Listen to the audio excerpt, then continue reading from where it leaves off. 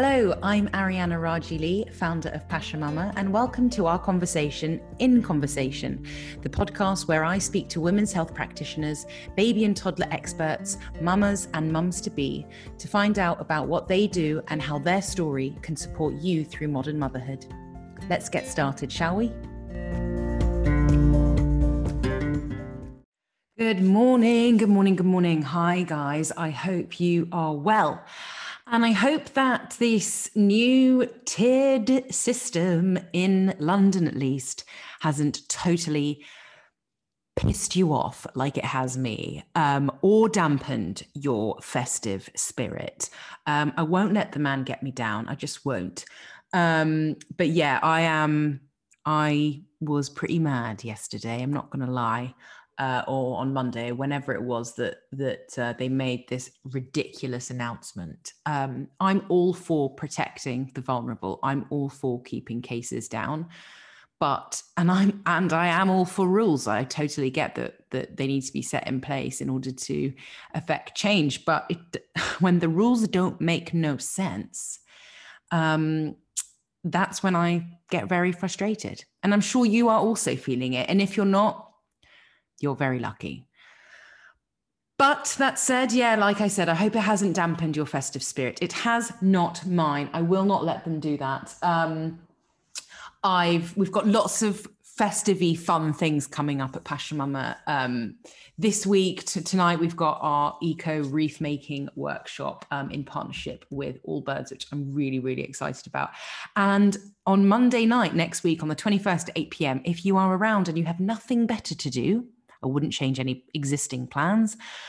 We're hosting a very last minute virtual Christmas quiz night party because I work solo, and a couple of weeks ago I heard my husband having his work Christmas party in the other room, and they were all guffawing and cheersing, and well, I want to do that with somebody, and I want to do that with you guys. So if you are around, please join us.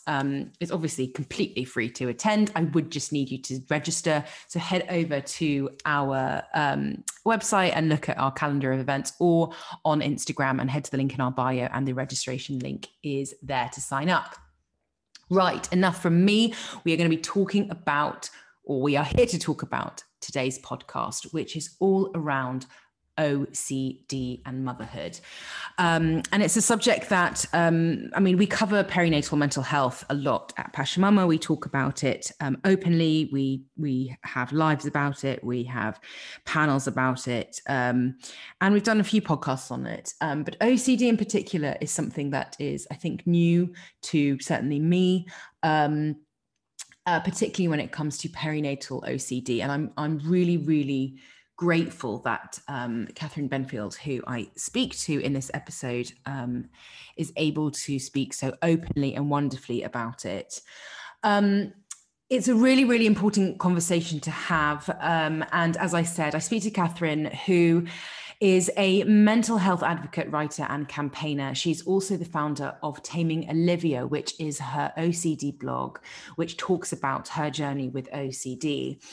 And in this conversation, we cover everything from what the illness looks like to how it can manifest, as well as what help is out there and what recovery looks like. Catherine mentions a whole bunch of charities that offer support, all of which are linked to in the show notes if you wanted to kind of read more or find support. It is out there. And I'm so, so grateful for Catherine's time, for giving it to us to share her story and the work that she's doing on this podcast, but also just the general wider work that she is doing beyond this. This will also be our last episode of 2020. We're going to be taking a couple of weeks off over the holidays, and we'll be back with a brand new start in 2021. So with that, enjoy as much as you can in whatever tier you're in, your final days of 2020, and I will see you on the other side. Hi, Catherine. How are you? Good morning. I'm good, thank you. How are you? Yes, I'm fine, thank you. I really appreciate you talking to me this morning. We've not touched on OCD before. We do a lot of talk around sort of mental health, particularly perinatal mental health at Passion Mama, but we've never touched on OCD. So I really appreciate you taking the time to talk to me this morning. Oh, it's an absolute pleasure. And thank you for talking about it, because I don't think enough people do. It's nice to get the word out. Good. Yeah, we love talking about things that are less spoken about. So happy to spread the word. So maybe just we can start with a little bit of introduction to yourself, your background and things like that. Yeah, absolutely. So I am born and bred East Londoner. I live in London with my husband and my 8-year-old son, William. I'm a qualified primary school teacher, and I did that for a long time until I had my son, which is when I developed pretty awful perinatal OCD. And as I recovered through that time, I started working on advocacy. So I am the founder of tameandolivia.com, which is a blog that looks at creativity and compassion when going through recovery. I do a lot of work with the charities. So there's 3 big ones in the UK. There's OCD UK, OCD Action, and Maternal OCD. The last one's particularly close to my heart because they deal with a lot of things with new mums. So I do a lot of voluntary work with them, and I do everything I possibly can. So radio interviews, television interviews, just anything to try and get word out. And there's a lot of campaigning going on at the moment now to try and get words about perinatal OCD in pregnancy books and things like that at the moment. So there's lots going on. That's what I do, really. Well, you do lots of incredible things, and thank you for all the work that you're doing. So let's take a few steps back. You said quite a few things in there that I want to kind of get into. Go for it. So you've got your blog, Taming Olivia, that talks about your OCD journey, right? Yeah. Could you tell us why you started that and about that journey itself? Yeah, absolutely. So do you think it might help just explaining the nature of OCD if I do that very quickly? Because I think that goes quite a long way into why I started Taming Olivia. Yeah, that's probably an even better place to start. Yeah. Only because sometimes when I'm trying to explain Taming Olivia, it's like I have to kind of explain what OCD is. So basically, and I know lots of people know what OCD is properly now, which is amazing. But OCD is a really severe anxiety disorder, and it doesn't, I know lots of people like to use that I'm a bit OCD, or, I'm a bit OCD about this. You can't really be a bit OCD. It's a disorder, it's a disorder. It's a bit like saying, you can't be a bit cancer or a bit diabetic. You either have OCD or you don't. You can be particular or a perfectionist or all these other things, but you don't have OCD unless it really impacts on your life. So OCD focuses on a loop of obsessions and compulsions. So an obsession is a worry, it's a fear, and that can come in terms of doubts about things. Fears, intrusive thoughts are a massive one. You'll get an intrusive thought of harm coming to someone. Doubts and kind of images that come into your mind, that is the obsession, and they tend to be about keeping you and your loved ones safe. And the intrusive thoughts tend to be particularly upsetting, but I'll talk about that again in a minute. And then you have a series of compulsions, and that is the behaviour that is either physically or mentally used to try and stop that feeling of anxiety. And some of them can appear quite sensible. So if you're worried that you're contaminated with germs, something very topical at the moment, you would wash your hands. That is a normal behaviour. Someone who washed their hands endlessly till they're red raw, that is OCD. So you can have some apparently, sensical compulsions, but you can also have hidden ones. And they are particularly difficult to spot. And that is why people often don't realise they have OCD. So say, for example, you had an obsession or a really horrible intrusive thought of someone harming your child, or mine was that I would eventually harm him. Then a compulsion would be, instead of hand washing, there were physical compulsions like physically standing away and avoidance, but there are also mental compulsions with OCD. So you can mentally review you as a person, you can mentally review the times you've messed up in the past, because that is kind of evidence that you might be someone, or you might be someone who does this, and it's horrendous. And what the brain does then is, because you've compulsed and you've done these compulsions, because your fear hasn't taken place, you think the compulsions have worked. So I might think that checking the baby gate for half an hour every night has stopped my son falling down the stairs, and so I do it more, and I do it more, and I do it more, and I do it more. However, the chances are he wouldn't have fallen down the stairs in the first place. So there is a loop to OCD that gets worse and worse. So with me, as a child, I had lots of physical compulsions. I was frightened that harm would come to my family. I used to get obsessive, like kind of intrusive thoughts about my mum being hurt. And I dealt with that with very physical compulsions. So standing at the window, waiting for her to come home from work, you know, being nervous and edgy, biting fingers, constantly trying to make myself feel better.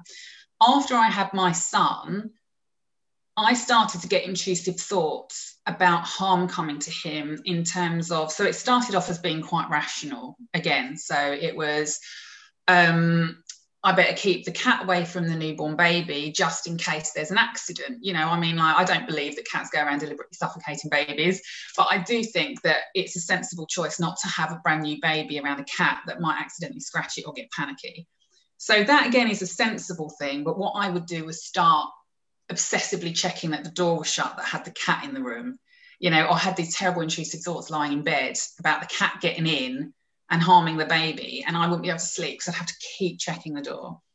And then it got to the point where I would worry that someone else would harm him. And so my compulsion then was to kind of avoidance is a massive compulsion for people with OCD. It would stop me from taking him out. You know, and the whole time I should point out, mums with OCD are really good mothers. You know, it is like normal maternal instinct just gone wild. And the worst thing for me with mine was that after a while, I stopped worrying. I think I got so desperate to make sure that he would be safe that I stopped doubting other people and I started doubting me. So I started having intrusive thoughts of me harming him.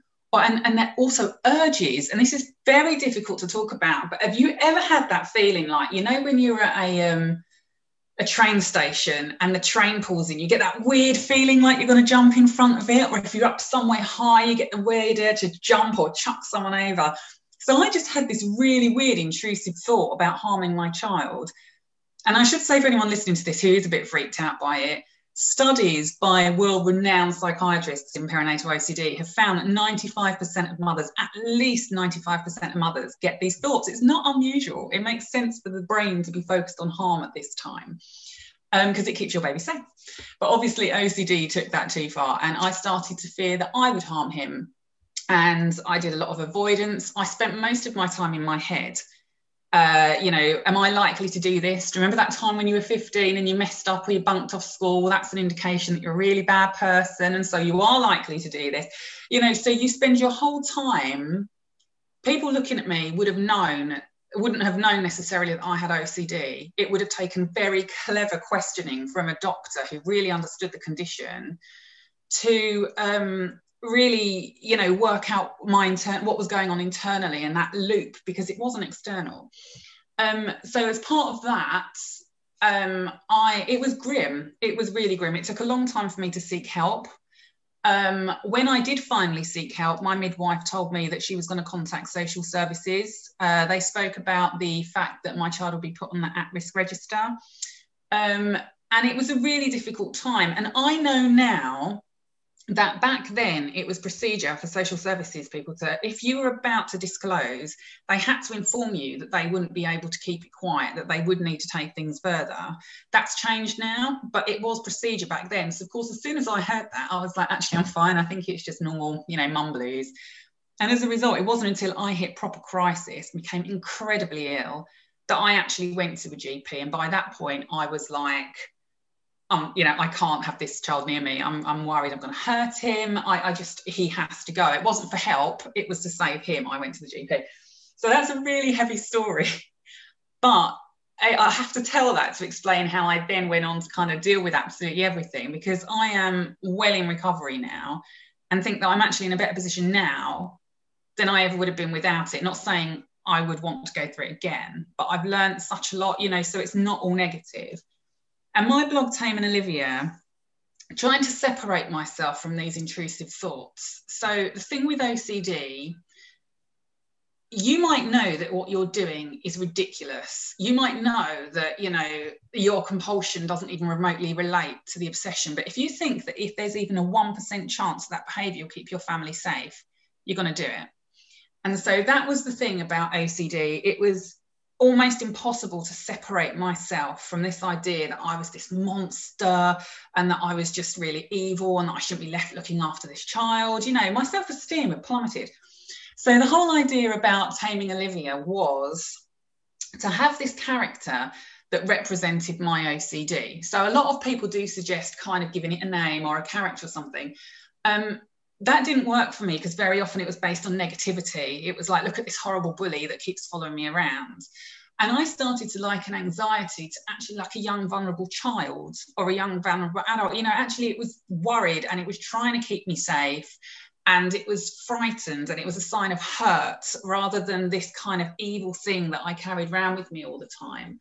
And so I started imagining almost as a little creature that lived beside it. And I literally did that for a couple of weeks, found it really helpful. But I loved the idea of the blog.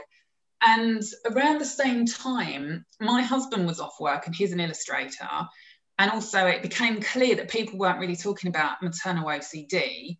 And so it all kind of came together where I just thought, do you know what? I'm going to write this blog about kind of almost the beauty of elements of recovery. And that when things go wrong, yeah, they really hurt and they're really horrible, but there's a bright side that's coming along and that it's not you. These mums who are sitting there terrified to go to their doctors with these intrusive thoughts about various things, it's not them. Everyone gets thoughts like that. It's just that OCD makes you take them seriously. You know, we can't handle uncertainty. We have to learn how to do it. So it was all about how building up your toolbox for recovery. It was all about making sure it was about my recovery, but it also pulled in all the resources that I picked up. So everything about the blog is, I think, leading people to kind of get their own resources for the recovery, but then also just to show compassion, because I think when we're dealing with a lot of mental health conditions, particularly when we're mothers, we are so hard on ourselves. There's never a time in a way we're more alone or more judged by society. And then to have to deal with that on top of it is horrendous. And mothers just weren't able to stop themselves imagining that actually there are monsters, you know, so it kind of made sense to actually go, well, you're not the monster. There's just a condition here that's kind of making you feel that way.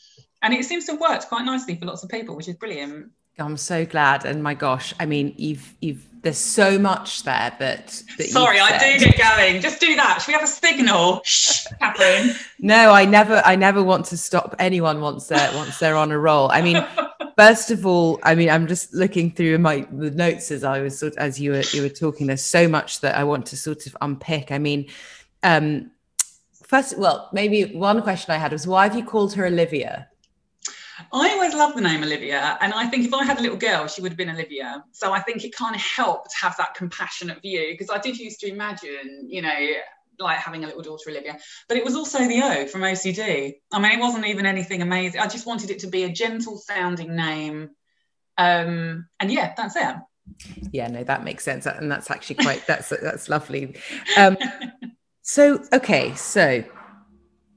first of all, sorry that you had to suffer through that. But at the same time, as you mentioned, you're actually a lot stronger this time. I mean, you know, I hear it so many times, you know, when we're talking about perinatal mental health, you can sort of survive and thrive. And that thriving bit, yes, you know, a lot of people who do suffer from postnatal depression or anxieties around that perinatal period feel that they come out a completely different, stronger individual, which is always so kind of reassuring to hear, that if you know, if you're listening to something and you're worried that you are suffering from a mental illness, that actually you can get through it and actually you'll come out even stronger on the other side. So yes, that's a lovely way to and really empowering way to think about it, I think. You mentioned that you had a few, did you have a few repetitive actions that you did when you were a teenager, you said, when you were slightly younger, that do you think that impacted or increased the chance of you having perinatal OCD, or can you get perinatal OCD regardless of whether you have any other mental health issues previously? So it became, I did not get a diagnosis. I did a psychology degree. And it was during that I kind of went, oh dear, I think I've got OCD, you know, but it was typical kind of hand washing and all checking. Oh, it used to take me like 2 hours to go to bed at night because I had this routine that I had to check stuff. It was absolute chaos, which then went and then came back after I had my son. But because it was intrusive thoughts, I didn't realize it was OCD, but that's a whole other story. But so I have very clearly always had OCD, and any major life event tends to kick it off. I knew when I was approaching my wedding that I had to take extra care of myself. You know, I would know that if I went on to start a new job, I would have to take extra care of myself. You do find that some new mums will have it for the first time ever. It's massively triggering having a vulnerable young baby, and you will just go completely off the scale of what is just normal keeping your baby safe behaviour. So there can be an onset anytime. We find that mums can get it during pregnancy and then not have it after the baby's born, not have it during pregnancy like me, really get it after having the baby's born, onset at 2 years. So basically whatever combination you can think of, it is possible, but it tends to be called perinatal OCD. From a few months before birth up until about 6 months after birth. But there is a lot of support out there for mums after that 6 month point, you know, so if anyone's listening who is beyond that, they, you know, still go for help. Yeah. Okay. That's great. And now you did mention all those kind of charities and stuff, which we will definitely link to in the kind of show notes. You also mentioned that, you know, and I've never really, because I've fallen guilty of it myself, saying, oh, I'm so OCD about these things, when actually you're absolutely right, saying I'm a bit cancer at this or I'm a bit diabetic at that, and that is just completely not an okay thing to say. How do you feel when you hear people say that? Do you sort of call them out on it, or does it bother you? Does it, you know, how does it sit with you as a sufferer of OCD? It's taken me a while. I mean, when I first started advocacy, there's quite a crew on Twitter who will just, you know, be like, read my blog about the time I almost lost my life to OCD. You know, I mean, obviously that's very serious. I shouldn't do a funny voice to that. But it's the idea that like someone says that and you go, boom, smack in with the harshest thing at them. I never found that particularly helpful. I will say, look, I don't think, you know, that's not helpful, but I tend to avoid it now because people don't mean it. They don't mean it. And you have to pick your battles. You know, if there's someone, I have to kind of like, assess, and you don't always want to be in a position of being a teacher. Sometimes it's easier to just suck it up and make someone feel uncomfortable. So I try to do it through positive advocacy of going, this is what OCD is, you know, and then hopefully people will stop using it. But it is just, it's a form of describing a behaviour, you know, and very often people don't take kindly to being corrected. I mean, people don't understand OCD, and we have had in the past where, you know, you say, look, what you had with your baby is not OCD, all right? You know, stop being a professional victim, whatever. I have OCD because I clean my car every Sunday afternoon. So people will argue with you because they feel that they know what this condition is, you know? So just challenging it can open up all sorts of wormholes that you don't necessarily always want to go into. So I tend to try and do it very positively.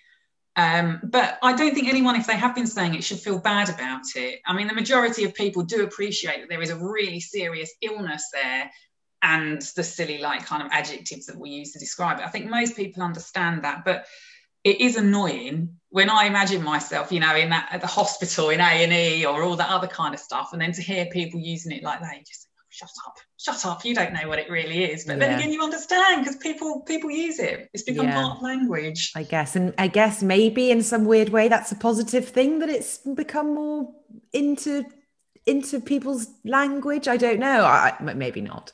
I think maybe sometimes it is. And I think when you do challenge people, they go, I know how bad OCD can be. My mum or my friend or my son has it or whatever, you know. So you just, yes, but it must have very clear boundaries, because you end up rowing with someone who just keeps their kitchen clean. It's like, no, that's not OCD, love. Yeah, fair enough. So I wanted to maybe look into that boundary a little bit. At what point do you say, okay, I just suffer from anxiety, to it's gone to this severe level of anxiety where it actually becomes OCD? Is there a sort of turning point? And at what point would you be able to recognize that in yourself if you think you are maybe borderline or something? That's a brilliant question. So we're not all a little bit OCD. We don't all have tendencies, but we do buy into rules. So we like superstition, don't we? A lot of us, you know, won't put an umbrella up in the house, we won't walk under a ladder. So a lot of us do believe in kind of magical thinking to a certain extent. But if you just did little things like to help your football team win, or, you know, you crossed your fingers about things, that's very low level. You know, that's not even OCD. That's just something that we do to try and make ourselves feel better. As it starts to climb, it gets a little bit more difficult. And I think the main things to be looking for is how distressing you're finding it. So there is also another condition called obsessive compulsive personality disorder, and that seems to be people who particularly like, I don't know that much about it, so I shouldn't really comment too much, but I know that's a lot to do with people liking perfectionism to the point where it's actually a negative. So in terms of OCD, it needs to cause distress. It needs to stress you out. It needs to take up a certain amount of time. You know, I'm not talking 2 hours, 3 hours, but like in your thoughts, you know, are you missing normal life events or parts of your day because of it? You know, are you going to bed late every night because you're having to check things? How much is it impeding on you? And also, how easily do you find it to stop? You know, if you're checking the cooker and going around and checking the switches, is it getting worse? Am I now feeling I have to do it twice and now 3 times? You know, so you need to look at the severity, whether it's getting worse, how much it's impacting on your everyday life. And that is a pretty good indicator, because even if that's not OCD, that's the indicator for going to get help for any mental health condition, really, isn't it? The point where it just becomes distressing. Yeah, absolutely. And I wanted to actually talk about the getting help bit. Obviously, yeah. what happened to you must have been absolutely terrifying to, Awful. you know, to think Awful. that social services are going to get involved and all this sort of stuff. You said that that's now changed. So what's the sort of, what would be your recommendation if people did want to sort of stop, get help? So I must say, I know it's changed, but I don't know if it's changed again. So honestly, I do not know what the procedures are with that. If you wanted to know, again, the charities, particularly OCD Action, I think for that, and maternal OCD would be brilliant. So we need to be a little bit careful here with this conversation, because if you go to someone and you say, I'm checking the switches for 20 minutes a night, I should stop using that example. I'm mentally ruminating for a lot of the time. And it's about, you know, harm coming to my son, I'm washing his bottles lots, I'm doing this, that, and the other. Yes, they do need to be careful, because that might be taking over your care duties to your child, but it's a very different thing to saying, I'm spending 15 hours a day having intrusive thoughts about harming my son. So we need to be a little bit careful. And that absolutely does not mean don't go for help. It means just beware. So you absolutely do not have to tell a GP the nature of your intrusive thoughts. You don't have to. You just go into them and you say, listen, I think I've got OCD. I'm having intrusive thoughts and they're really upsetting me. I don't feel comfortable sharing the exact nature of them, but I must go and have therapy. You have to request speaking to an OCD specialist. I wouldn't necessarily, and it pains me to say this, I wish you could just walk in and talk to any doctor at all. If you're worried about your doctor, or if you're worried about the actual nature of your thoughts, wait until you're with a specialist. Go in and say, what do you know about intrusive thoughts and OCD? And interview that person to make sure that you're going to get the right support. I mean, you do hear the odd horror story of people who've had social services misunderstand. Another side of that is that I know lots of people working inside social services who have OCD, who are just changing it from the inside out, which is absolutely brilliant. But in the meantime, you make sure they understand OCD. You do not share the nature of your intrusive thoughts unless you feel very confident in your doctor, or you think, or until you're in front of someone like an OCD specialist.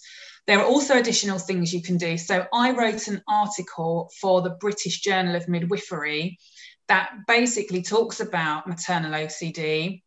It talks about intrusive thoughts and urges. And you could take something like that in. I always link to it on my account, so I'll put it on my Instagram account as well.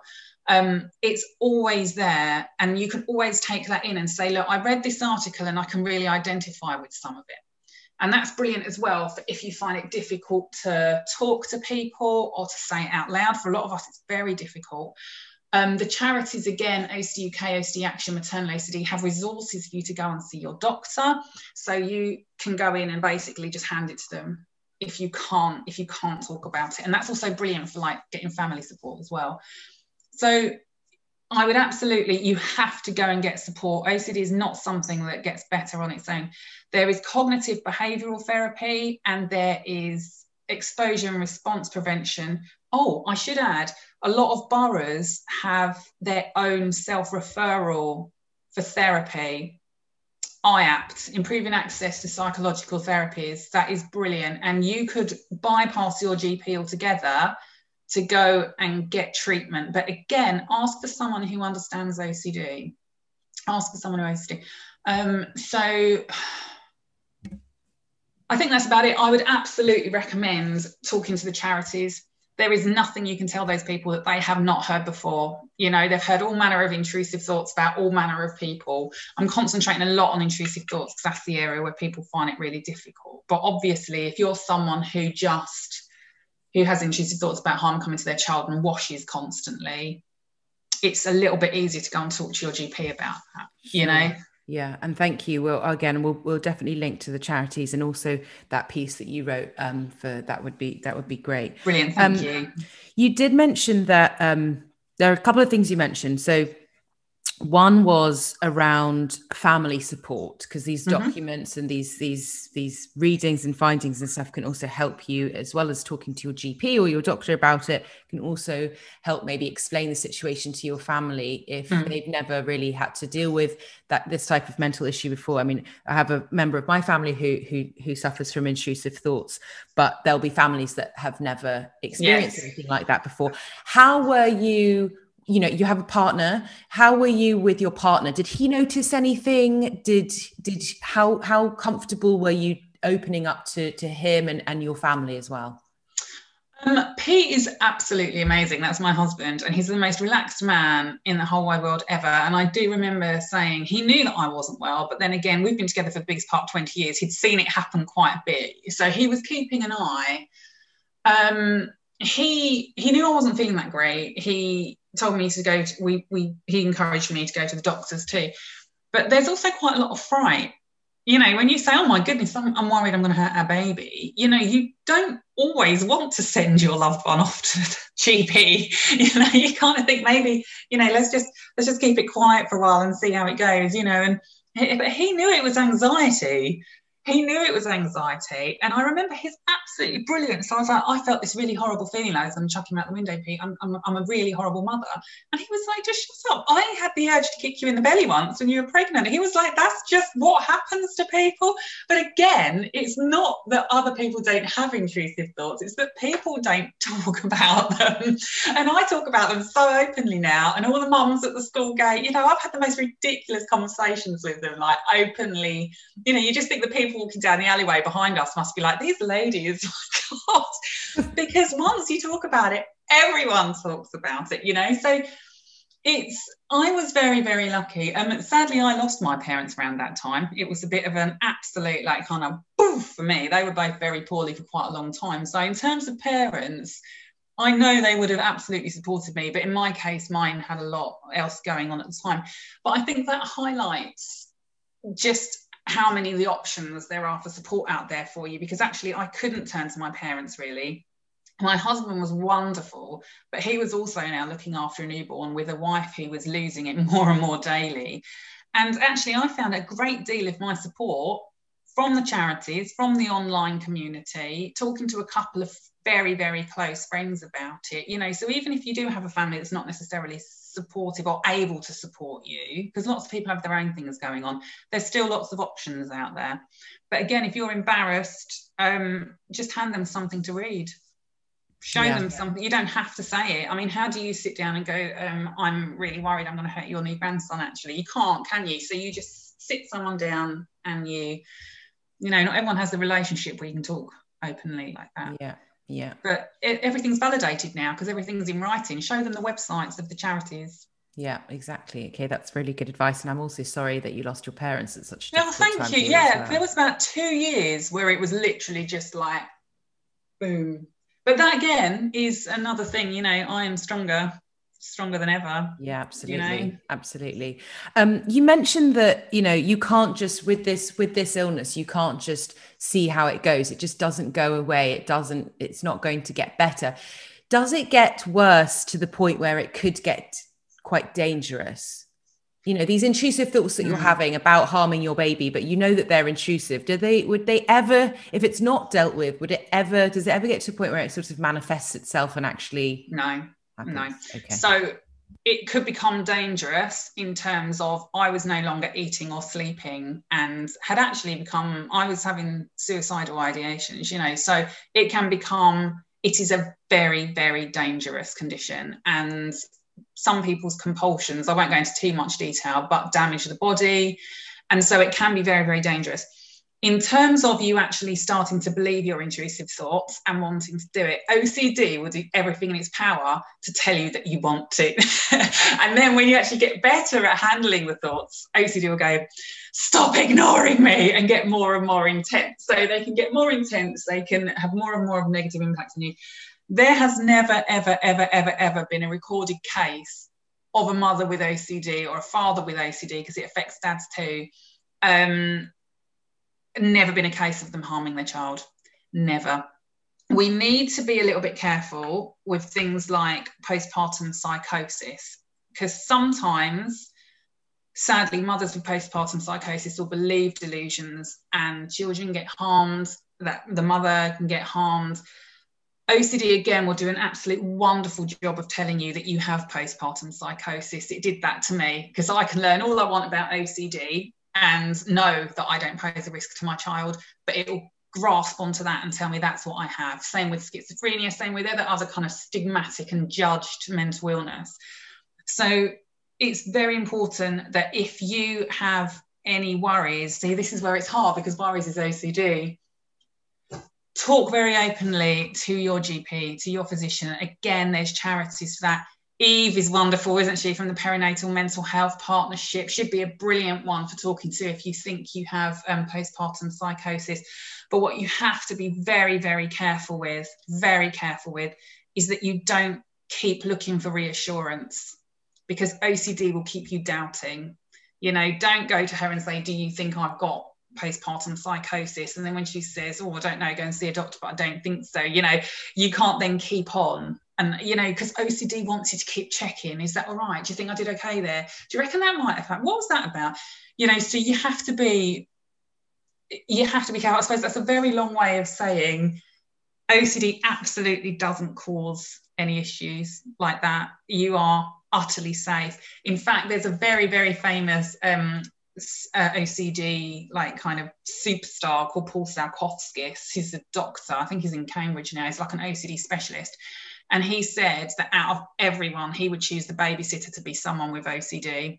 He's like, he trusts people with OCD implicitly, because you are so revolted and so disgusted by this thought of harm coming to a child that you will basically annihilate yourself to make sure it doesn't happen, you know? So no, you do not run a risk to your child. But if you think there may be other conditions running alongside, go and get support. Okay, thank you. And God, that quote was, I'll have to dig that out. I wanted to maybe end the conversation around the sort of self-care practices. You said that, you know, you were aware that, you know, when there are sort of big life changes, that can be a trigger for you. So around those times, you have to take extra care of yourself. What does that care look like for you? Okay, so I think the first point I have to make, because it took me years to learn this, is that it changes. It's flexible. If I'm too rigid with self-care, it just becomes something that is something else I have to do. It becomes negative. When I don't do it, I feel like a failure. So it has to be something that changes depending on, I don't know, the time of the year, how much free time I've got, etc. So the very basic stuff is obviously things like exercising, making sure I eat enough, don't exercise enough, making sure that I eat well, things like that. I know that impacts on me. I don't always do it, but the intention is there. For me, it's not things like bubble baths. It's things like working back through my therapy notes. It's things like making sure I'm doing my exposures regularly. So exposure response prevention, you have to go out and do the thing you're terrified of, but without doing the compulsion. So I will deliberately sometimes bring on thoughts and try to accept them rather than, so mindfulness. It's things like just being very gentle and kind. If the house is a mess, fine. I've got other things that I need to be working on now, and making sure that my CBT stuff's there. So trying to recognize black and white thinking if I'm doing it, trying to recognize comparisons, why isn't that mother over there having to do stupid exposures, it's just being slightly more aware of the strategies and the toolkit that I have available to me, and exercising those muscles so that they're in tip-top condition when the time comes for me to need them. That makes sense, and that's I think would be really helpful to hear, just for, I guess, on everyone's degrees of self-care practices, is that they need to be flexible. They need to be flexible. If anything, that's what I've certainly learned in lockdown too, is that you just got to sort of, I guess, kind of go with the flow to a certain extent. So this was really, those are the really helpful advice. Thank you. Is there anything else that you wanted to share? I don't know, any sort of maybe last minute advice for somebody who's listening who thinks they might be suffering with this? No, it's always that, make sure you just talk to someone, but we covered that in great detail. I just want to, look, OCD it can be horrendous. I mean, it's like your worst nightmare brought to life in front of you, but there is excellent treatment out there, and even if a little bit of it stays, it is still very, very possible to live a brilliant, productive, happy life. I get the odd flare up, but because there's so much good times the other side of it, it doesn't really hit home, and so I just want anyone to know, if they're feeling particularly down about it, that, there are much brighter days ahead. It is like, it's the condition, you can deal with it and you just move on from it. And again, if you're worried about talking, I want to reiterate that again. The OCD charities are absolutely wonderful. Talk to them honestly. The stuff that I have spoken to them about in the past, there is nothing you can tell them that they haven't heard before, and you can do it anonymously. Get that support without having to say your name. Do it. Great. Thank you. Catherine, thank you so much. This has been such a insightful and interesting and important discussion. So I really, really appreciate your time. Thank you so much for talking to me. Oh, pleasure. It's been lovely. Thank you. Thanks.